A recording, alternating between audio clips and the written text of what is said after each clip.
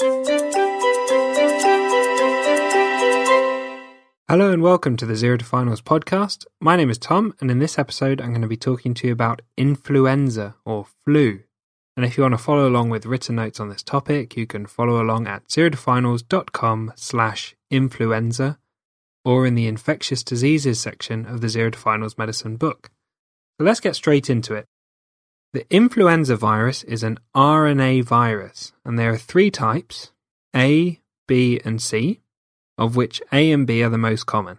The A type has different H and N subtypes.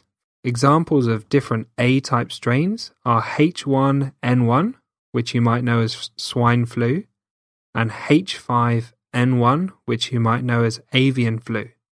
Outbreaks of influenza typically occur during winter, so we call this flu season, and they particularly affect people who suffer with chest problems such as COPD or asthma. There is a flu vaccination, and every year the vaccine is changed to target multiple strains of influenza that are most likely to cause flu that year.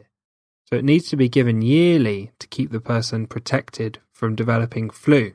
And there's a bit of a guessing game before the flu season to decide which flu virus is most likely to cause problems that year.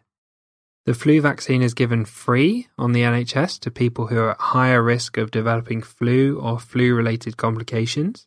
So these are people who are 65 and over, young children, pregnant women, chronic health conditions such as asthma, COPD, heart failure or diabetes, and healthcare workers and carers who might pick up the flu from patients and spread them to other people. So how do patients with influenza present? Well, typical features are fever, coryzal symptoms, so runny, snotty nose, sneezing, that sort of thing, lethargy and fatigue, anorexia, which essentially means loss of appetite, muscle and joint aches, headaches, dry cough, sore throat, and generally feeling very under the weather. So how do we establish a diagnosis? How do we know if someone definitely has flu? Well, first thing to say is that treatment is usually started based on the history, the risk factors and the clinical presentation, and also knowledge in the local environment about how many cases of flu are going around. The way to test for flu is to do viral nasal or throat swabs, which can be sent to a local virology lab for polymerase chain reaction or PCR testing. And this will confirm the diagnosis and also provide data to public health so that they can monitor the number of cases of influenza and where they're occurring around the country. So how do you manage patients who have influenza? Well, first thing to say is that public health monitor the number of cases of flu and provide guidance on when there is enough flu in a certain area to justify starting treatment for patients who have symptoms of suspected flu. Healthy patients that are not at risk of complications do not need treatment with antiviral medications. The infection will resolve with self-care measures such as adequate fluid intake and taking plenty of rest. There are two options for treatment in patients who are at risk of complications from influenza. Those two options are oral oseltamivir, which you might know as Tamiflu, at 75 milligrams twice a day for 5 days, or inhaled zanamivir at 10 milligrams twice a day for 5 days. And treatment with these medications needs to be started within 48 hours of the onset of symptoms for it to be effective. Post-exposure prophylaxis can be given to higher risk patients, such as those with chronic diseases or immunosuppression, within 48 hours of close contact with a known case of influenza. And the aim of this is to minimize the risk of developing flu or complications. So an example of when this might happen is if you're in a nursing home and there's a couple of cases of confirmed flu, and you want to give prophylaxis to all the other patients in the nursing home who are at risk of developing flu and developing complications.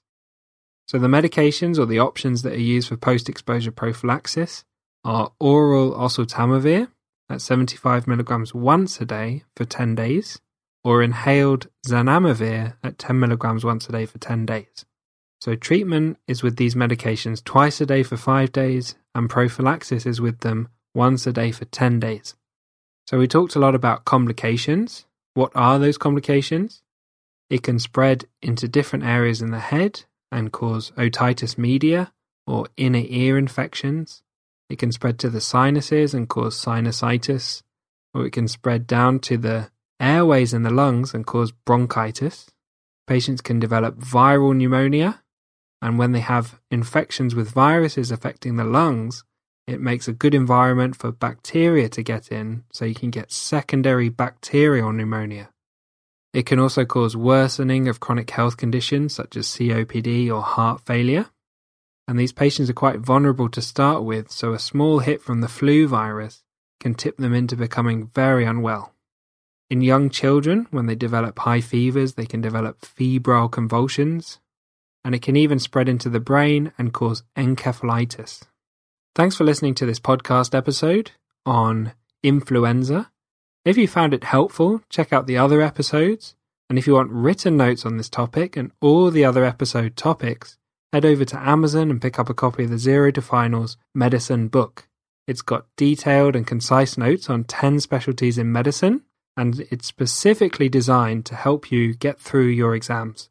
So it's got all the key facts collected into one place, along with guidelines and key Tom tips that will help you to get the most out of your revision and pass those exams that can be so difficult to get through. If you don't fancy picking up a copy of the book, you can find all the notes, as well as videos, illustrations, questions, and more completely free on the Zero to Finals website without having to sign up or put your email address in or anything at zerotofinals.com. And I hope you tune in for the next episode, which will be on gastroenteritis.